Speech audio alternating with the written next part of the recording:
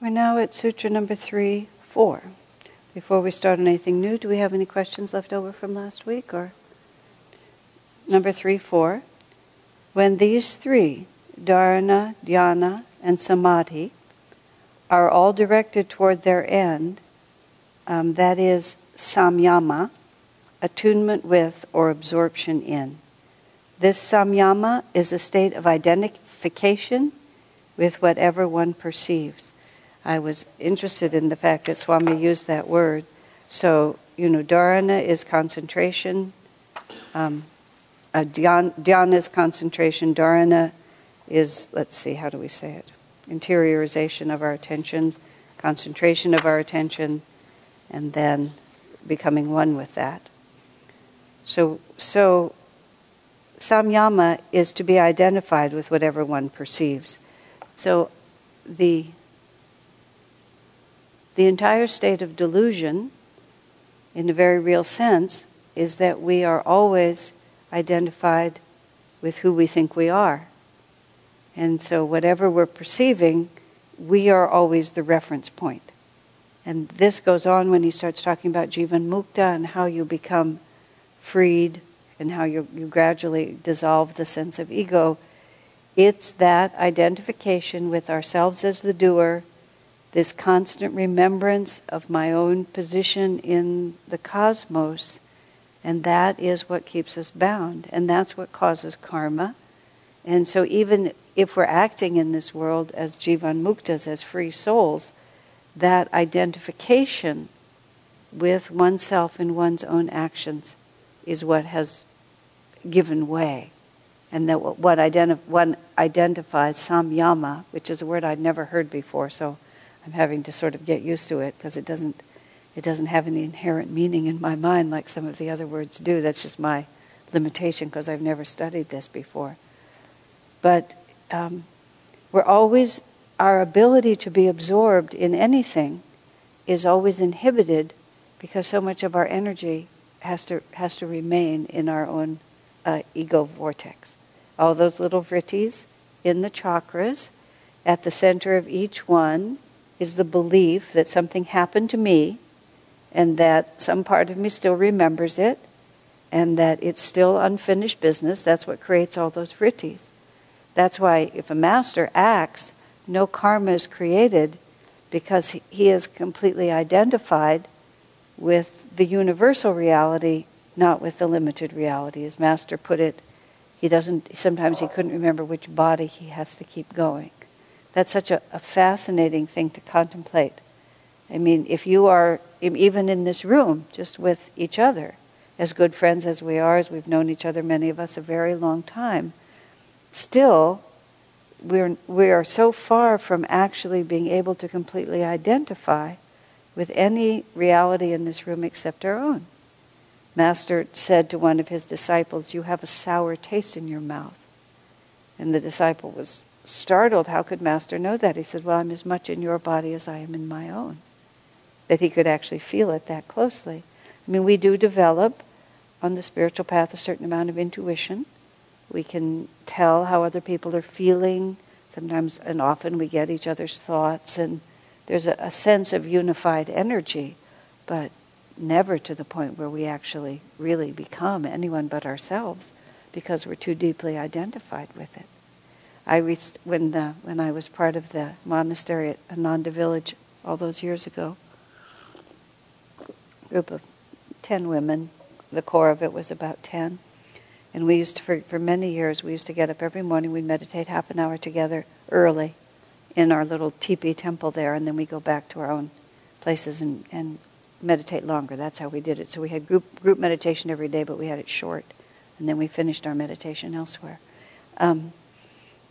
But I used to wonder, and it was sort of a joke, but not really, because we did that for so long and so consistently, and our lives were so integrated. I used to wonder why, when we went into the temple, we always came out the same one. Like, why didn't we just switch around and sometimes come out somebody else? Why did we always come out the same one? Of course, because we were individually so identified with the one that we were living, that there was no way that we could let it go. compared to a master.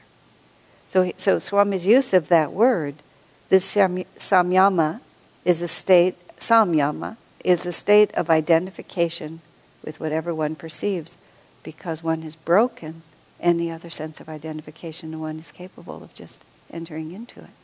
I mean, even if one can't go into that complete superconscious state, you can imagine what that would feel like, and you can help expand our consciousness toward that by paying attention to the habitualness of identification with self, how we're always thinking like that, and the freedom that would come if we didn't. What if we were just moving through this and there was no, I often try to think about this, what if there was no particular protective involvement with this particular one, but one was truly, impersonally able to see the welfare of all as identical, as my own welfare. I mean, that's actually the state of a master. Remember the story about whoever the holy man was that they were hanging up by his thumbs? And he started chanting, and everybody became so inspired that they were all chanting with him, and meanwhile he's hanging there by his thumbs. But everybody they were all lost in the bliss of it, and he was happy for their bliss. He wasn't thinking about his own body. Certainly that was the state of Jesus Christ when he was crucified. His only concern was for the well-being of all those for whom he was responsible. There was simply no self for him to be concerned about. It was a body, it was happening. It was happening to an individual jiva, but there was nothing more I about that jiva than any of the others. Imagine the freedom of that. The absence of pain, the complete dissolution of fear, the impossibility of loneliness. And that's how these states are truly accomplished, by the kind of radical samyama that's being described here. Yes? So, in the sutra right before, Swami had just said, I will say simply that samadhi means the state of oneness with God. So we had that sutra, and it kind of feels like we did everything we could do. Samadhi is oneness with God. We're kind of there, right? Right. And now in this sutra, it's saying samadhi plus the two stages before it can be directed towards an end, then you are identified with it. Like, I don't understand where we're trying to go after we've already hit samadhi. And we spend a lot of time here.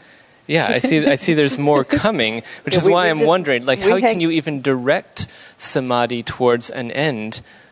Well, he talks about intuitive understanding comes, that there's gradual stages to this. Even these three are external to the seedless samadhi, he says later. I can't unravel this. I myself actually had the same dilemma that you're having. I thought we'd hit the end. Because insofar as we ever really think about this, we think of samadhi being the last point. And that's why I'd never even heard the word samyama. Maybe I'm just displaying my total ignorance here, but I never really had seen it, except there's some yoga studio that calls itself that. And I've actually passed that yoga studio here, True Confessions, and I've been meaning to look up the word for a really long time. And then all of a sudden I find it here. Now we know. Sort of. So I think it's a very interesting question. Sort of what I have here later, when he says samyama is to be practiced in stages, I realize what we're working with. We're working with advice for very advanced yogis here. And that's one of the reasons why we're moving faster through this part of the book. Yes. So I noticed back in that previous sutra again, Swami put those bits in parentheses. So the original, I assume the parentheses are Swami's clarifications, right? The original says the subject and the object of meditation become one. Right. And Swami clarified it, meaning the meditator and God. Yes. But the sutra itself was sort of general, so theoretically you could... No, actually, Swami precisely and strongly objects to the fact that many translators have tried to make this not about God. And Swami says, no, this has to be about God. That's what we're talking about here. Making it God makes you wonder how you can get anywhere else to go into Well, the next I do. I know. I completely. There I am with you. And so then all of a sudden, when these three, dharana, dhyana, and samadhi, are all directed toward their end, when they're all doing what they're supposed to do, then we become completely absorbed in whatever we are perceiving. So no, but see, think about it. Maybe can you have samadhi being one with God without being identified with? No, but what I think we're talking about is that then we can direct. See, when all of three of these are in place, I believe we can direct this energy in any direction we wish to direct it. And I think that's what's happening here. Okay? Because it then comes intuitive understanding. Because, see, samadhi, this is where it is, that even when you get to samadhi, and this is where he talks about it here. Let's see, let me just find this. Actually, it sort of seems as though, so you've achieved the state of oneness with God, but then it says it's a state of identification with whatever one perceived. So it's actually kind of bringing it back down. If you are one with God, well, then you're one with me and with him and with the chair. But let me just, I'm just trying to find the page, because he starts talking about the Jivan Mukta and how you go on from being a Jivan Mukta. There it is. It's number 3.8, see? Because then he starts talking about moksha, or final liberation beyond Jivan Mukta. Then there's Nirvikalpa versus Sabhakalpa Samadhi. And you have to go back and you have to dissolve the memory of your individuality in all of these different places. And by samyama on latent impressions, one comes to know his past lives. I sort of feel like this is the project that begins once you've reached samadhi, is that you have to become completely free. Because you can be in the state of, here it is. You can be in the state of samadhi and still not be completely free. Because you can be a Jivan Mukta and have samadhi. So samyama is how you actually become a siddha after you reach the state of samadhi. I'm making that up, but I think that's what it says here. Yes? Yeah, because according to some of the things we've heard about Swami, he actually had samadhi at one time and then came back. He came back, right. Yeah. So there is a chance to be in samadhi, and then it's only a period of time, and then you're back to being... Yes, exactly. Well, it's a state of samadhi, something that you go into, and that's Nirvikalpa, Sabhakalpa Samadhi, the two kinds of samadhi. One is you're completely finished, and one it's still conditional. So the samyama comes in once that state is achieved to finish the job. That's what I actually got from this. It's there to finish the job. This is advice for very advanced yogis, because that's what this book is for. Yeah, because someday it'll be relevant. We'll remember. We'll know where to look when we have a. Pardon me? Yeah, that's it. That's what happened when I said to Swamiji about parts of the Gita commentary. So when he was going through exactly the same thing. Once you're in samadhi, once you have become Jivan Mukta, how do you then dissolve the remaining karma? How do you finish? How do you erase the memories and all of that? And he was being very specific again. I said, "Sir, this won't apply to very many." Yes, he said, but for those for whom it is relevant, it will be very helpful. That was his comment, just like that. Mm-hmm. Right. Exactly. Prashad? It's on all the time now. This is just sort of like a guessing game, but can we infer that Swami actually processed all this stuff, or he just sort of received it and wrote it down? Was he speaking from experience? I believe so. I don't think he could have written with this power if he didn't know what he was talking about. Same with the Gita. Yeah, I think it was his experience that he was offering us. But it's an opinion. But I'm quite convinced of it. Because he never wrote about anything he didn't fully know. Yeah. Okay. Anything else? So, when these three... So now we've talked about, I'm actually trying to take, and you'll see me do this all the way through, I try to draw some relevant level of meaning from each of these, because I can't talk about once we have samadhi how we're going to use these. When we get there, you'll find a different coach. Okay? Or if I'm there with you, then we'll all work it out together, and that'll be just great. Speaking of that, this is just an interesting thought. I was reading in Conversations with Yogananda that story that you've probably heard Swami tell before, read in that book, about when a Raja was excavating a lake and he found 3 meditating yogis buried under the ground there. And then they told the story about how the Raja put red hot pokers to their feet and pulled them out of that state. And they were very, and now see here, they were very upset because they were almost free and now they had been pulled back. But obviously they were in a pretty high state of samadhi to be able to be buried under the ground, I believe under a lake, for who knows how long. But once they were brought out of that state, they couldn't go back into those bodies. So this is an answer. This is the beginning. But the thought that was interesting to me is that there were 3 of them and they were doing it together. That was a thought that hadn't crossed my mind until, I've heard that story many times, but I thought, they were 3 friends, obviously, soul companions who had set out on this quest together and were, in this deep state together. Isn't that an interesting thought because we tend to go solitary with these ideas. But all of a sudden, there you have that. And they were moving, in the same flow. Were they helping each other? Were they communicating with each other? Talk about group meditation. Pardon me? Group meditation, that's exactly what I was about to say. Talk about group meditation, the ultimate group meditation. But also, as above, so below. If at that stage they had come together to do their sadhana together like that, doesn't it suddenly have all kinds of interesting just ramifications, implications about how things could work or why? Or would be simpler if there were 2, because then you would think maybe they were soulmates. But the fact that there were 3, and you could just sort of see boon companions for many lifetimes finding themselves together, or guru and disciples. A guru in one who was helping 2 others. Who knows? Fascinating. So, having said that, that was also related to samyama after samadhi. So, pardon me? So we're going to...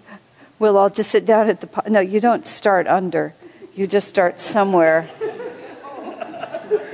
And then you're so deep that the world changes around you and you don't notice. That's how it works. And we could start under, but I think we would leave our bodies in a different way. Well...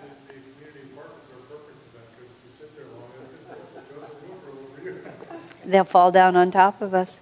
But that would happen. Master, I was reading Mejda recently, and Master talked about his affection for, isolated meditation places, and he talked about a temple, maybe it was in Calcutta, I'm not certain, where he found a tiny little opening that his skinny body could go through, and then he went down 3 flights of stairs and found some room, and he would just sit under there and meditate for long periods of time.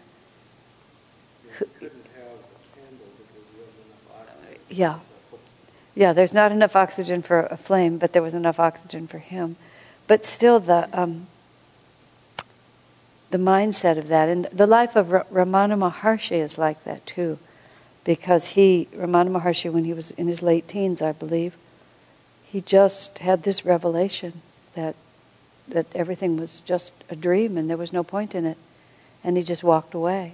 He's walked away from his life. And he went to this temple and he found an underground room and he sat and started meditating. And he just disregarded everything. It's a fantastic story, and it's also, I wrote about that when I was in India last year. Just how, well, the part of it, now that I'm remembering the whole of it, was, what was interesting to me was, for him, that was the natural thing to do. he just walked away at that point. Now I remember the whole story because I'd had a satsang in wherever we were, whatever city, and somebody had expressed just the most amazement that when I was 23, after I met Swami when I was 22, I just left everything and went to live at the Ananda community, which was basically nothing. The community was nothing at that point. And they sort of were, what did your parents say? What did you think? I just sort of looked at them in the satsang and thought, well, of course I was going to do that. What else would I do? And I suddenly saw in that context that my doing that, it wasn't on the level of, by any means, don't even begin, of Ramana Maharshi just walking away from his house and going to the basement of the temple. But for me, it was just the most natural thing to do. Whereas for the person who was inquiring about it, it was wildly improbable that they could have left their family, their prospects of marriage, their careers, their education, this. But for me, it was just the right thing to have done. And I suddenly saw, that's exactly how Ramana Maharshi felt. It was just the natural thing for him to do. So he just did it. He wasn't thinking, this is so daring. Look how radical I am. It was just his vibration. So he just walked off to do that. That's an important thing to realize. That's a bit how Master responded to Swamiji. When Swamiji said, I'd rather be like Jesus than merely have a beard and resemble him slightly, the Master said, that will come. Just so casually. Because in fact, it would become his vibration. The rest of the context of that was this Baba, this yogi that we met up in Badrinath, who is reputed, and I have no reason to think it's not true, when the winter snows come, he's one of the only yogis who doesn't leave when the snows come, because all their kutirs are buried under 10 or 12 feet of snow. But he puts his body in this metal box, and he closes the box, and then he leaves his physical body there, and he says he goes off to be with Babaji in the Himalayas. And he's called Boxwala Baba for that reason. Boxwala because of the box. And when Swami asked me what I thought of him, I told him I just didn't know where to begin. The experience of meeting him was very moving because we had climbed up above the 10 or 11,000 feet where the Badrinath temple is, up the mountain to his little kutir.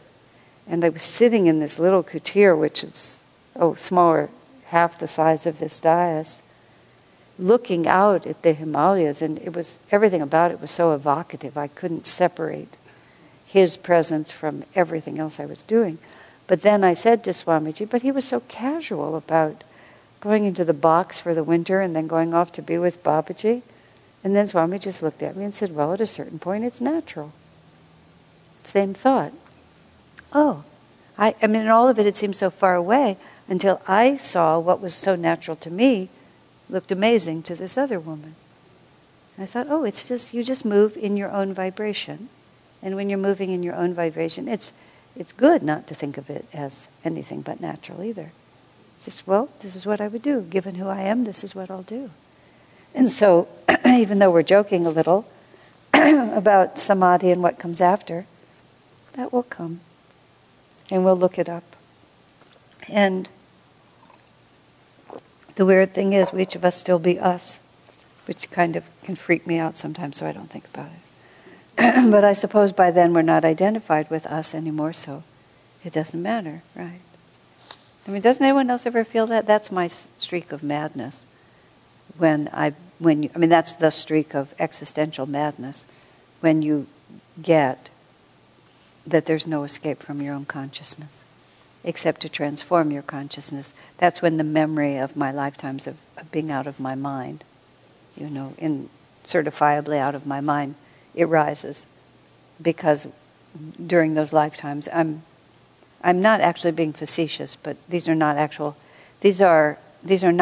memories, but this is sure knowledge on my part that I did that. I just saw the challenge of transforming consciousness and there being no other escape. And so I did what Swamiji says the soul does. He says every soul goes through madness. because it's just too much. Just to realize that you're just never going to escape. So you escape.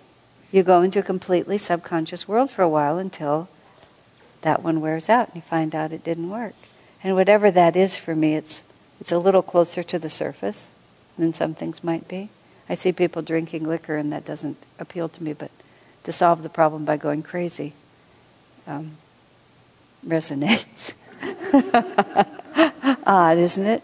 But even here it says, even later, you can by concentrating on, all these things, but by samyama, on latent impressions in the mind, one comes to know his past lives. And that's just, that little exercise I just described is just, in my own small way, that's exactly what it is. So, she needs a...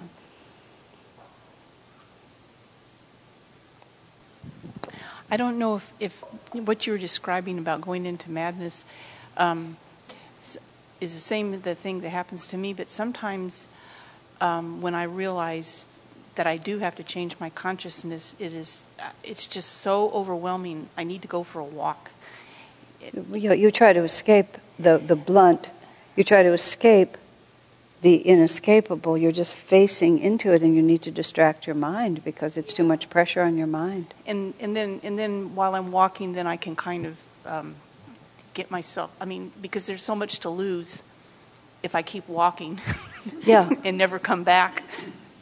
Oh yeah, exactly. No, you're right on it. There's so much to lose if you keep walking and never come back. But the worst of it is, you will never get away from it. Once you know the possibility of divine realization, you will never be content with anything else. All these things. This is why the spiritual path is not for sissies, and that's why when we're doing the disciples course that we did, the spiritual warrior classes that we did, the first quality of the devotee is courage. And I really get that. It takes a lot of courage to just accept that this is, we're going to do this now. That's why it's so foolish to judge yourself or others for occasionally falling off the straight and narrow. My word, what we've absorbed. So you're tempted by a beautiful woman or a handsome man, and you fall into sexuality for a day or a year. Or you drink occasionally, or you just go bonkers for a while. It's just, we need to be very sympathetic with ourselves and with others, because it's a very serious proposition. And if every so often we panic, that's okay. Just eventually come back, It's like not being equipped to handle. Well, like Master saying, somebody asked if he could have samadhi, and Master said, "Could you handle it?" And I guess if I was really ready, then it would just happen. But I'm not. But I. No, it's fine not to be. Oh, that's part of what's awful. necessary. Is it no? No, actually, it isn't. We are doing exactly what our vibration is capable of doing, and to even to imagine that you could do more it's an absolutely pointless exercise. Just what I was saying before, you will do what your vibration allows you to do, and to always be thinking that you can force yourself to be something that you're not is just an utter waste of time. You need to do what you can do with a natural commitment, and then you need to keep having the positive experience of the spiritual path, because that's what gradually refines your vibration. If the spiritual path for you just becomes another form of self-torture, this was like 50 years ago, almost now, 40 years ago, Yoga Journal, back in the beginning of all of this, they wrote this article. I loved it. I loved it for its craziness. The Dark Side of Meditation, it was called. And it said type A personalities often take up meditation because they do it to relieve stress and so on. And then they become neurotic about being perfect as meditators. and that meditation itself becomes another unattainable perfection. And that's true. I mean, I have friends, not within Ananda, but in other places, who have actually, the spiritual path is actually, the way they approached it, it never worked because they used it as a reason to always be inadequate. And of course you're trying to be perfect, so it's really easy. So it's extremely important just to relax, really important just to relax, and then have fun, and the more fun you have, the more you just keep doing it. I mean, I've watched recently in the last few years in myself, I sort of have watched my habits, and I've observed that my habits have refined recently. Some of them, not all of them, by no means, but some of them have just refined, and I never made any decisions. It's just suddenly I was able to do things that I just wasn't able to do before. And it's not like I wasn't trying, but I wasn't forcing. And then every so often you pretend you're going to run away.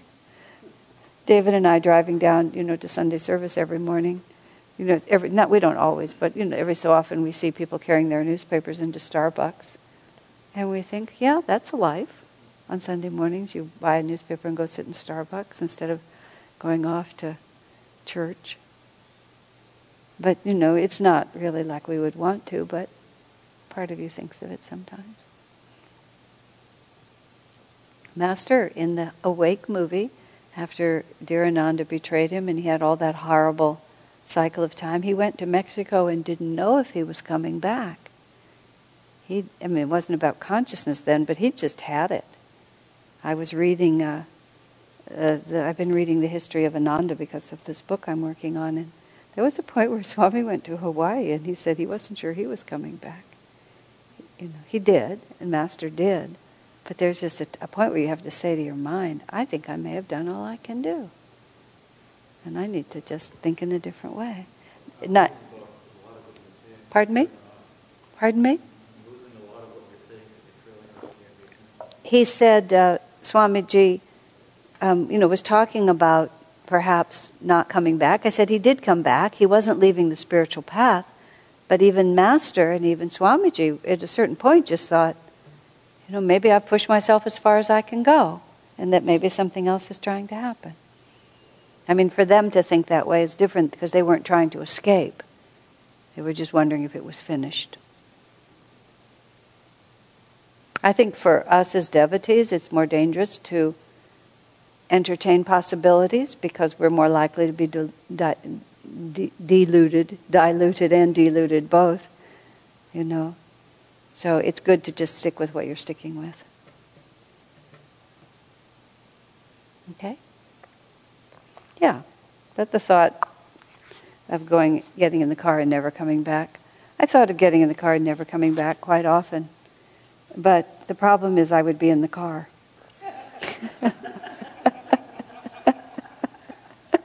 If I could figure out that part, and then that's the part when I have to sometimes just really breathe deeply. Mm-hmm. When I'm looking at the computer sometimes, I'm staring into the screen and I'm trying to find something and I don't even know what it is.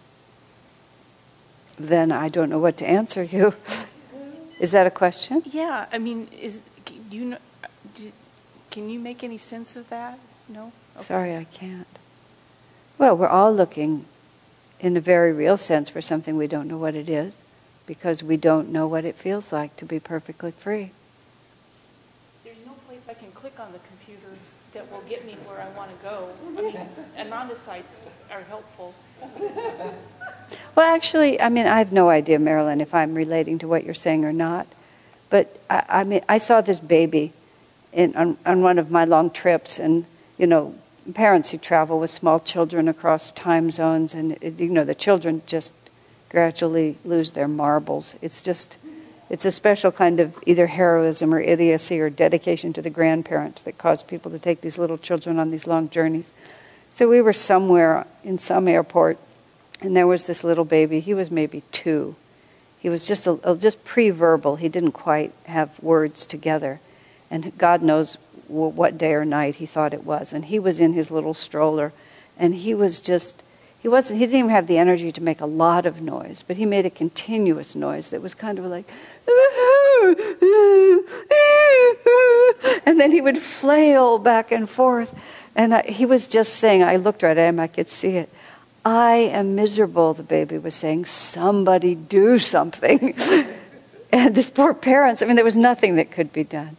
I feel that way sometimes. You're just walking around your life and I'm miserable, somebody do something. I don't mean miserable, like agony, just like I want it to be better than this.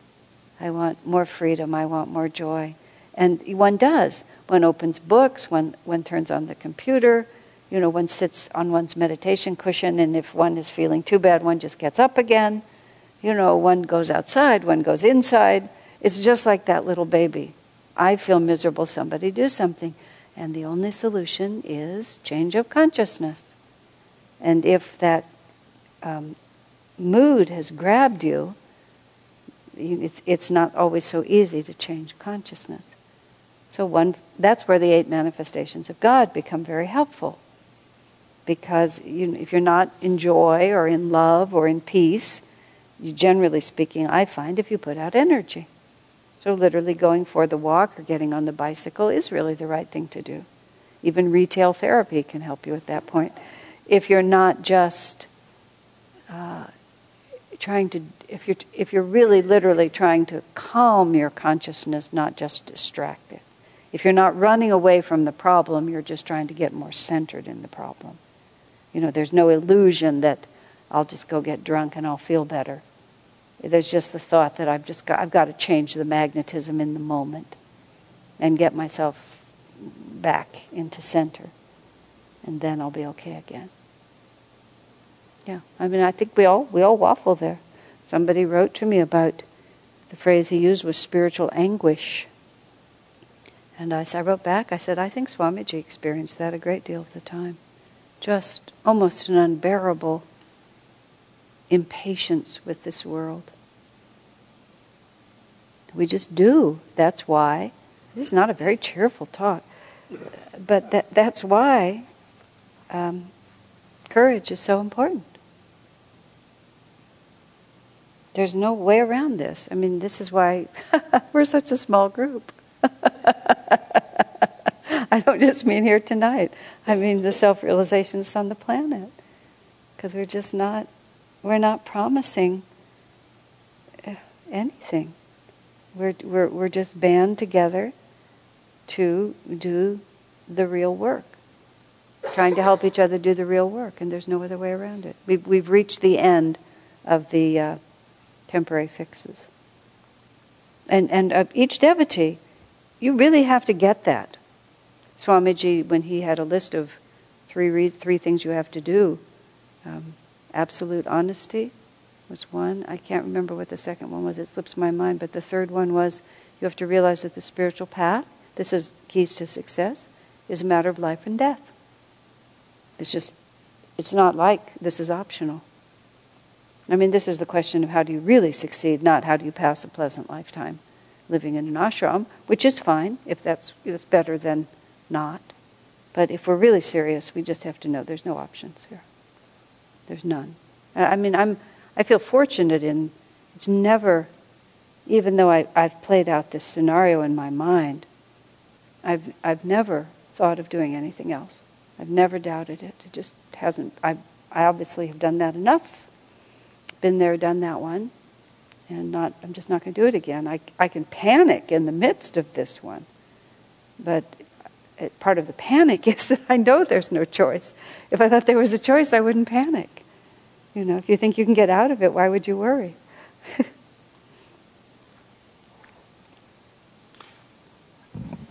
Well, something that seems to help me is the fact that, because like physically it's challenging for me to sit to even meditate and so forth, is that I know I'm never going to give up. I'm very persistent, and that helps. Oh, heavens, yes. It really does. That's why I'm saying you don't even have to worry about, you don't have to push yourself to be more than you are. What you have to build into yourself is the fact that I will persevere. Persevering is more important than wild, dramatic gestures. Because wild, dramatic gestures often just result in too much tension, and you can't hold it. Better to just know I'm not going to quit, so even if I dip down a little, it's not a problem because I'm not going to quit. Just as simple as that. Oh, it's everything. It's everything on the spiritual path to know that you're not going to quit, or to be determined not to quit, or better still, to know you're not going to quit, because you can't. That's when Jesus' disciples were being driven away by him at the end of his life, and he said to Peter, will you also leave me? I mean, Jesus had to ask that question. I mean, nobody's a done deal. Now the Bible makes Peter so perfect, or, tells the story, but Peter, there he was. He was on his way. He was working on it. Jesus said, will you also leave me? And Peter says, where could I go? That answer, it says everything about the path.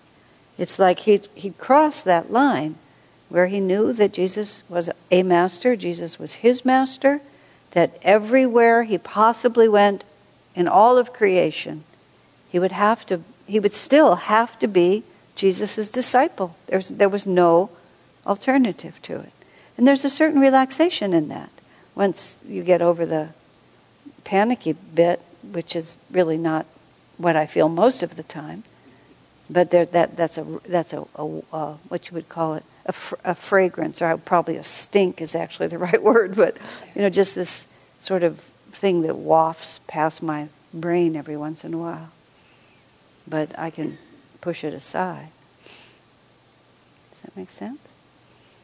Well, on that cheerful note, let's take a break. Okay. Let's go back to the simplicity of Samyama. This class, this is actually that thing where you say, this is the last class of this year, because it is. We decided next week was canceled for some other reason, and so we decided not to do any more classes in December. So Samyama's going to have to wait until whatever the January 1st date is. I don't know how the Tuesdays come, but whatever it is. The first reasonable Tuesday in January is when we'll start, unless it's the 5th. It's not the 5th. It's the 6th. Okay, the 6th then. Okay, so any other comments before we go galloping through Samyama here? That all got kind of interesting, didn't it? Okay, so number 3.5. By the mastery of Samyama comes intuitive understanding. Intuition doesn't mean imagination. It means understanding from within, understanding the inner nature of things. This is Samyama.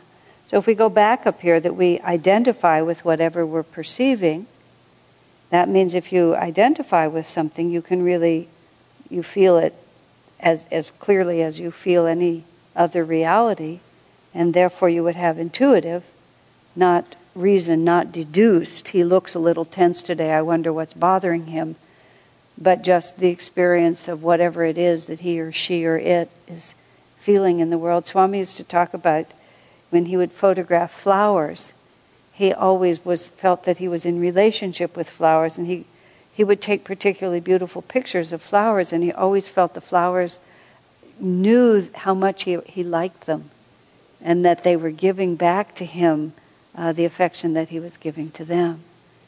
And it's a very real and important point. Durga, when she used to take a lot of pictures, she people with expensive cameras and expensive lighting and so on would try to take portraits, but the best portraits would be the ones where Durga would say, "Smile," like that, because she is such a great lover of people. And she just has such a welcoming vibration that you turn and you see Durga and you give her your heart back. I mean, it was kind of a joke that her pictures were always so good of people because that's how she related to them. And now, perhaps it wasn't Samyama in the full Sanskrit definition of the word, but she identified with them. She paid attention. She concentrated. Swami, when he was with a rose, he experienced the rose's reality. Rather than being a photographer taking a picture of a rose, he was in the rose, he was with the rose, and he was feeling what was like. I had a wonderful experience with a rose in our community. It was about this time of year. I don't remember exactly the details, but it was turning cold, but it hadn't gotten really cold. It was in those years when we were not in a drought, so we were having more seasons. And it was right in the archway that's right by the swimming pool, just past the manager's apartment, manager's office in our place. And I was walking one cold day. There were no other roses blooming. And this one bush had sent a branch, a few feet higher than anything else. And at the top of it was one magnificent red rose. And I really spent a long time with that rose. I could feel it wasn't arrogance on his part. He had just wanted to wait until we just really needed one more rose. That's how I felt. And he just sort of hung back so that when we all thought roses were over, he could just give us one more. Maybe it was my imagination. I don't know. Intuition is not imagination. If it was a pleasant fancy. But there was just so much about him. He was just really doing something marvelous, something extra. Here's the microphone if you wanted something to speak. I think this notion of identifying with whatever you're contemplating is probably really, really close to realizing that center is everywhere and circumference nowhere in a really, really big way. Yeah. Because when you're in a position to have this Samyan experience, you're probably pretty coming from your center big time yourself, yeah. and you're really beginning to realize in a very real, direct way that when you come right down to it, so is everything else. It's the same center. Yes. And it's just something to do with that, I'll bet. I think that's the truth. I think that's definitely the truth, because you're not identified with the center you're in. You can shift your center to whatever you're perceiving, I think. Same one. Yeah, it's the same one. Exactly. Also, I mean, the simple point that Swami bothers to speak, intuition doesn't mean imagination. That's something we always have to keep in mind. Even though we're always trying to be intuitive, we always have to be a little careful, just like I was saying about the rose. I think that was the experience that I had, but I'm more than willing to concede I was just projecting upon that rose all of these attitudes, that it was just my imagination that the rose had the personality I was giving him. We always have to be just a little bit careful until we're completely free, because intuition and imagination can get a little confused. Directional too. You might have been tuning into the center of the rose a lot more than I would, or most people would, just on a normal flyby. But there's also because missing the point and false notions way earlier in this book, you may remember, are something that he warns us about. And I feel like Swami's bringing that back to us here. He says it means understanding from within. We were having a conversation in a different class over the weekend on Saturday. And somebody asked me about forgiveness. Our class was about feelings and relationships. Some of you were there. And someone asked about forgiveness. And I appreciate that forgiveness is a beautiful concept, and Swamiji would talk about it. People have written about it. But it's never been my favorite concept, because I don't like the position of being the magnanimous one who forgives. That's always felt slightly dangerous to me. And what I was saying is that really what we're looking for is to accept what is. Because we really understand. We just know that this is someone's inner nature. And I was remembering after the class was over this example of someone who was talking to me, and it was a woman, and some man had not behaved properly in her life. And not only had he not behaved properly, but when she confronted him about it, he didn't tell her the truth. And then when finally the truth came out, he gave excuses. And repeatedly she kept saying to me, why didn't he just tell me the truth? Why didn't he just tell me the truth? And we'd sort of go around for a while. Then she would say again, why didn't he just tell me the truth? I said, because that's who he is. He's a man who doesn't tell the truth. And that's what you have learned from this experience. And it's like, it's not a question of forgiving him for not telling the truth. It's recognizing that when this man gets under pressure, he lies to protect himself. And maybe he has other redeeming qualities and you feel like you can work with that. I mean that seriously. But you can't just keep railing at him and want him to be different and then generously forgive him because he's not. You haven't really progressed. When you really progress is when you understand it from within. And these things are not so simple. When people are young or inexperienced, they just imagine that everybody's going to be perfect. No, people are not going to be perfect. People are going to be a strange combination of positive and not positive. And your job, our job, is to understand and to accept what is. Then there's no question of forgiving. It's just what is. And if we choose to be in relationship, we choose to have associations, it helps to know who you have an association with. There was a woman who played a terrible role in the persecution of Swamiji. Someone that he'd befriended completely, and in the end she was just as treacherous as she could possibly be. But Swamiji still, as far as he was concerned, he still felt a willingness to help her. So I said, Swamiji, if she wanted to come back and live at Ananda again, would you accept her? He said, well, if she sincerely repented, as he put it, or whatever word he used, repudiated her ways, and really wanted to be serious on the spiritual path, of course I would take her back, he said. But I would always know now of what she's capable. And I would treat her differently because of that. It's just so simple. It's not like I forgive her. It's like, well, now I know that when the pressure comes, she'll be treacherous. So I have to keep that in. I have to take that into account now when I relate to this person. See how much more dynamic that is? And this all comes from what he's saying here. Intuition is understanding the inner nature of things. And of course, one of the best understandings we can have is the inner nature of each other. Yes. It seems that so much of this is about the way we respond to stress or difficulties. Mm-hmm. It's not, that people are sinners per se, though I suppose some are. But, just this, it's where do you break?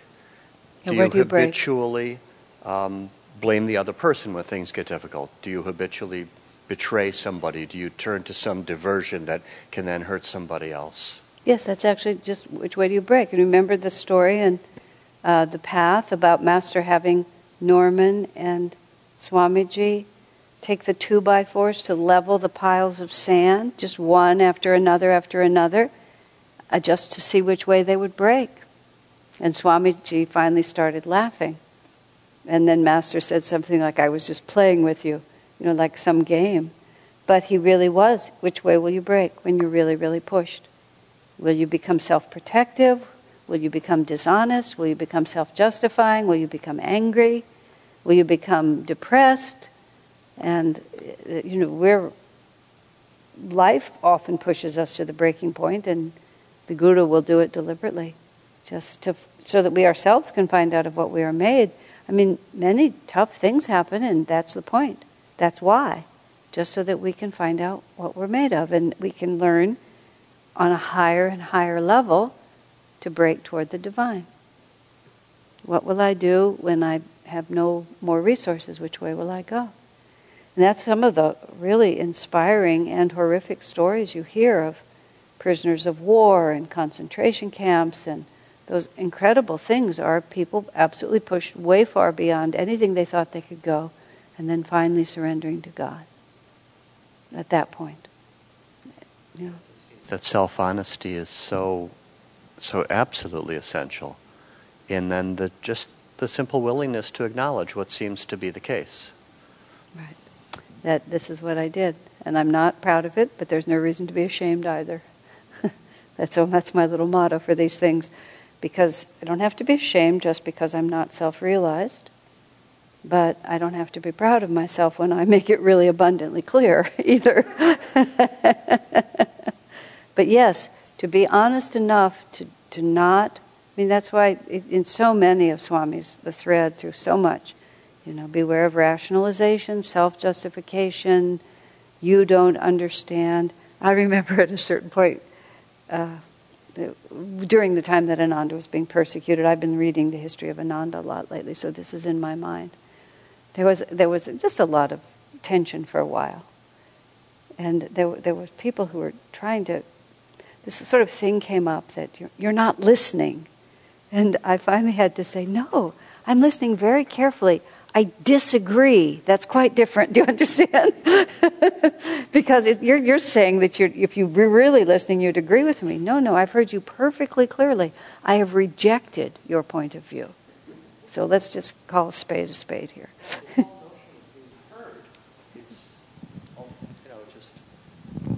Seems more often than not about being agreed with. Yes, it does. And there's a tremendous amount that people try, because we're kind of all, because a lot of new ideas have all come at the same time, and a lot of psychological opening and various self-development things have come at the same time as self-realization has come.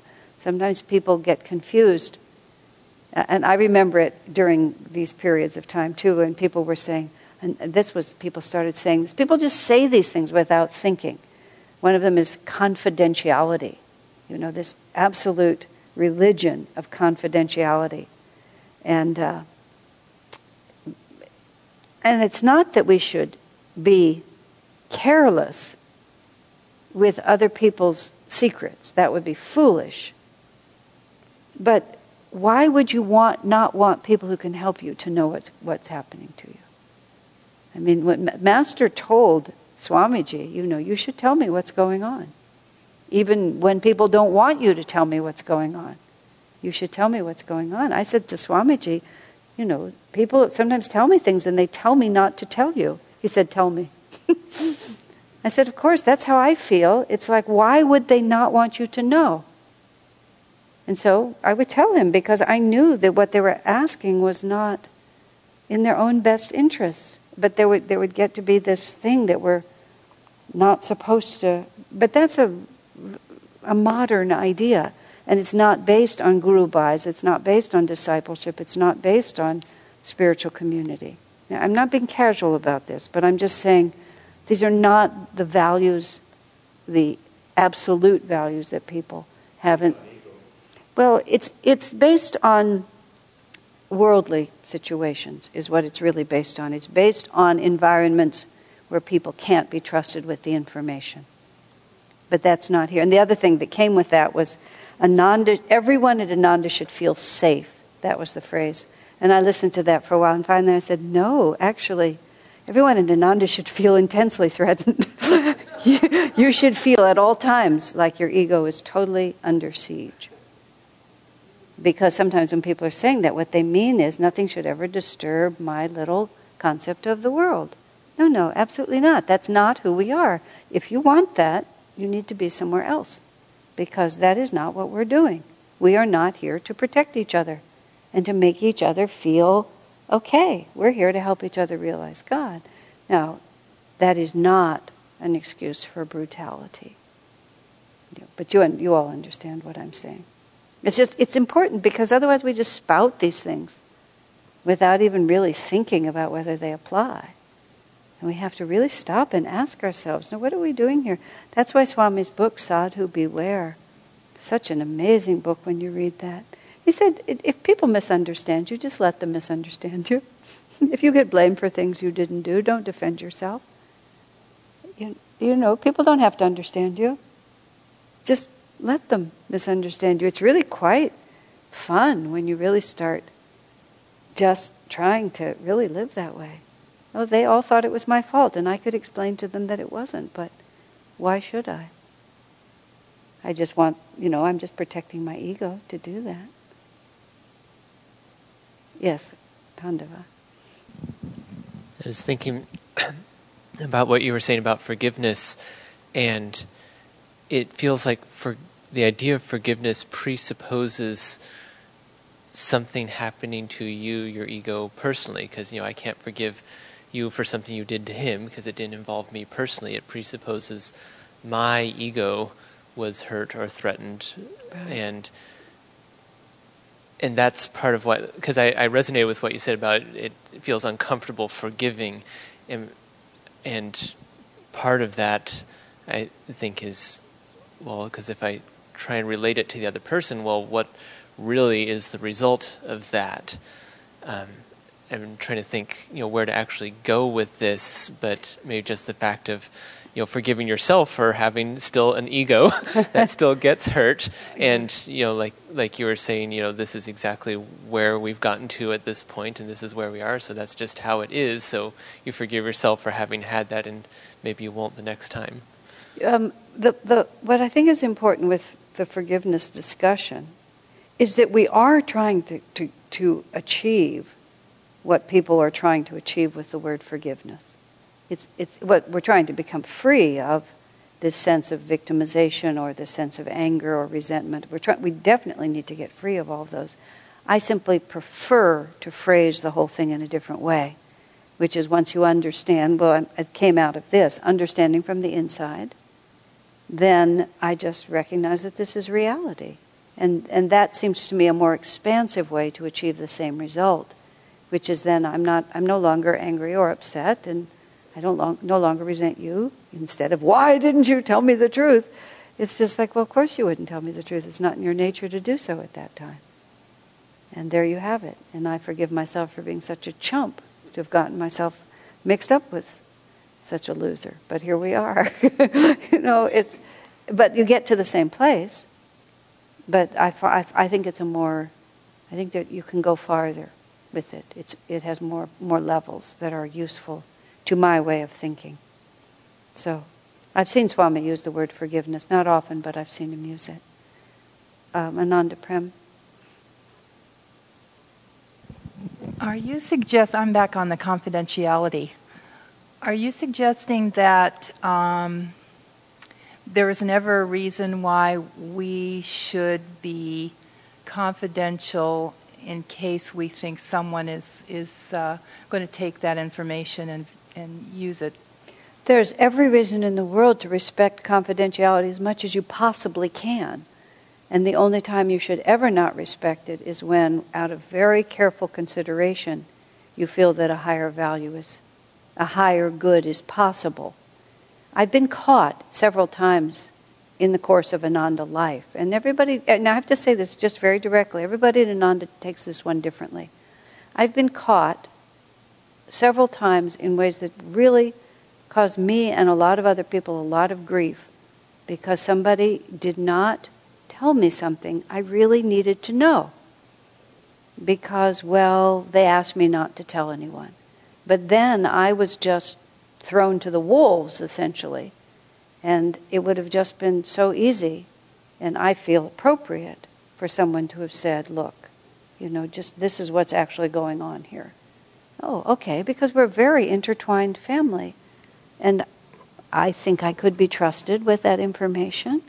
And so in certain circumstances, and just so people don't get really paranoid about this, in certain circumstances when I have seen that happening and someone thinks that nobody should know, I realize this person has to know, because that's the only way to bring a positive result here.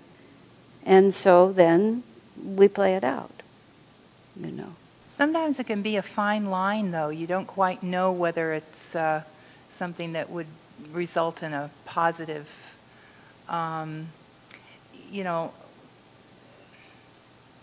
Yep. Sometimes I think that, if I were to say certain things, it would just add fuel to the fire rather than then don't bring anything.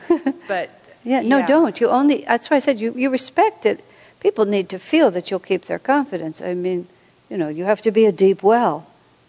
If people come to you and confide in you things that are very precious to them, it just has to go in and never come out again. So I'm by no means suggesting that we should be casual about this, but there are occasions, when it's just the greater good will be served. And I felt that sometimes when I felt Swami Kriyananda just needed to know things. And he was always very grateful to have me tell him. And it's right in Conversations with Yogananda, him telling people, of course you should tell me. I need to know.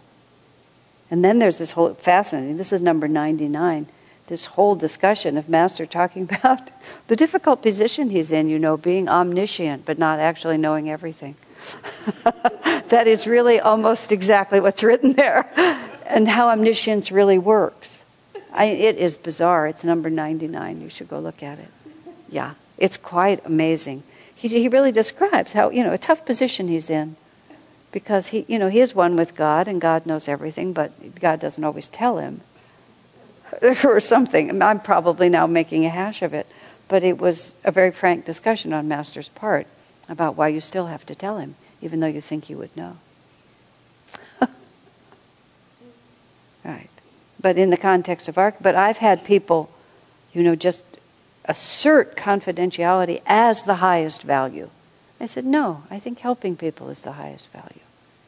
And, if I know that with whomever I am sharing this has the maturity to use it as I would use it, then I don't have any hesitation. But I don't do it, and I haven't done it.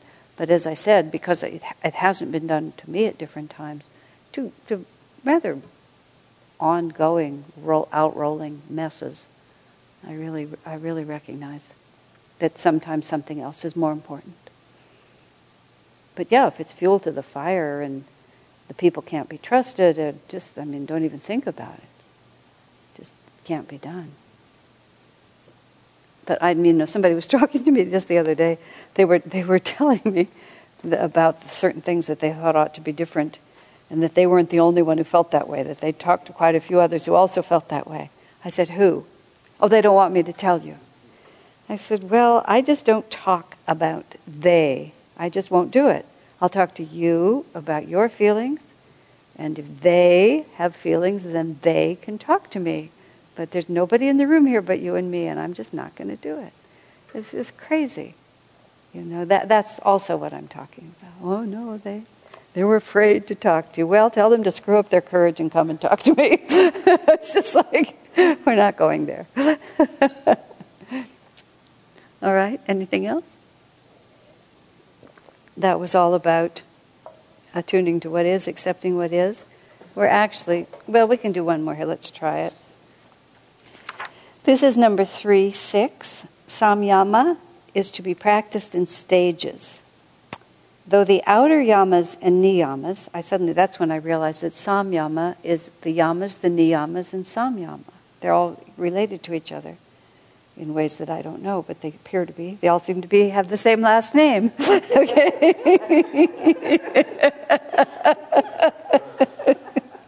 Oh dear, forgive me. I'm afraid this is a moment I'm going to be struck by lightning.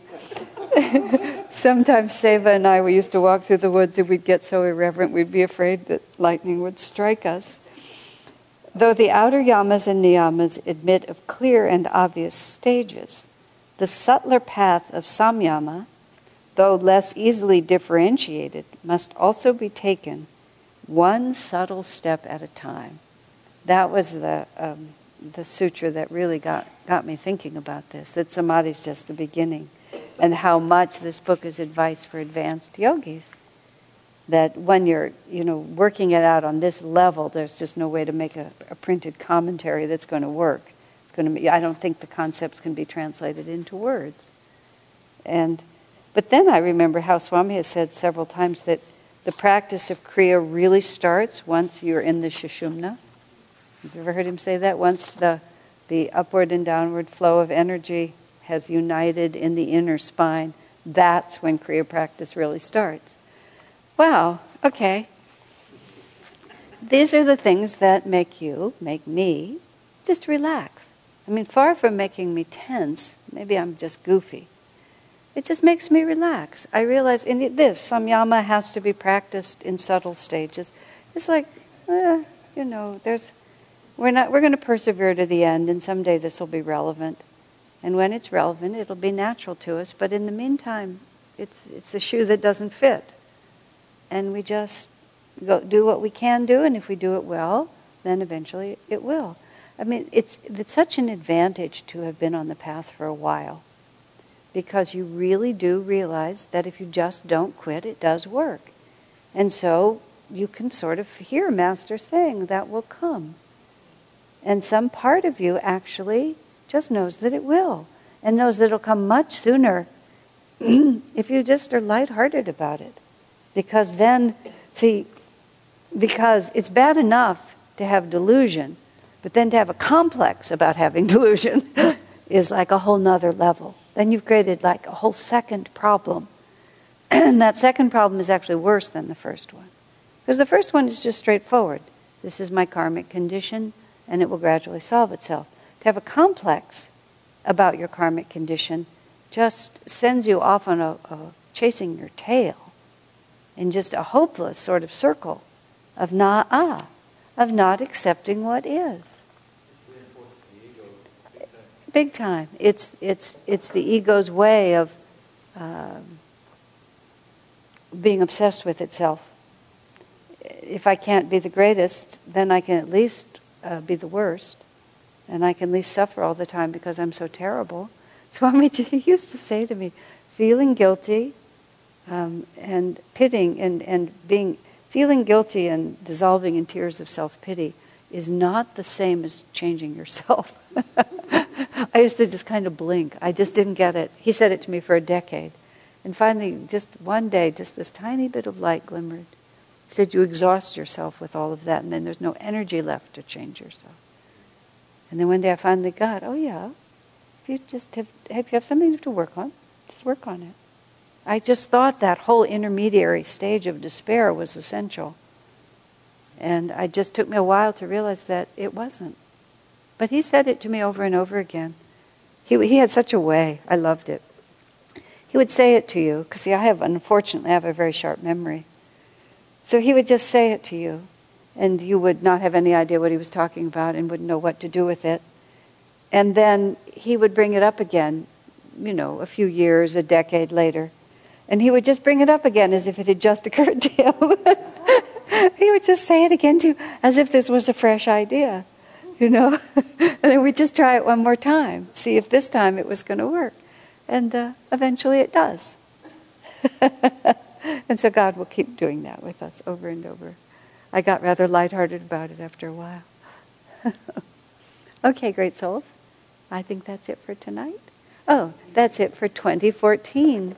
So we'll wait till next year. We have done now, we started at 3-4, and we got all the way to 3-6. Okay, so we start next year at 3-7.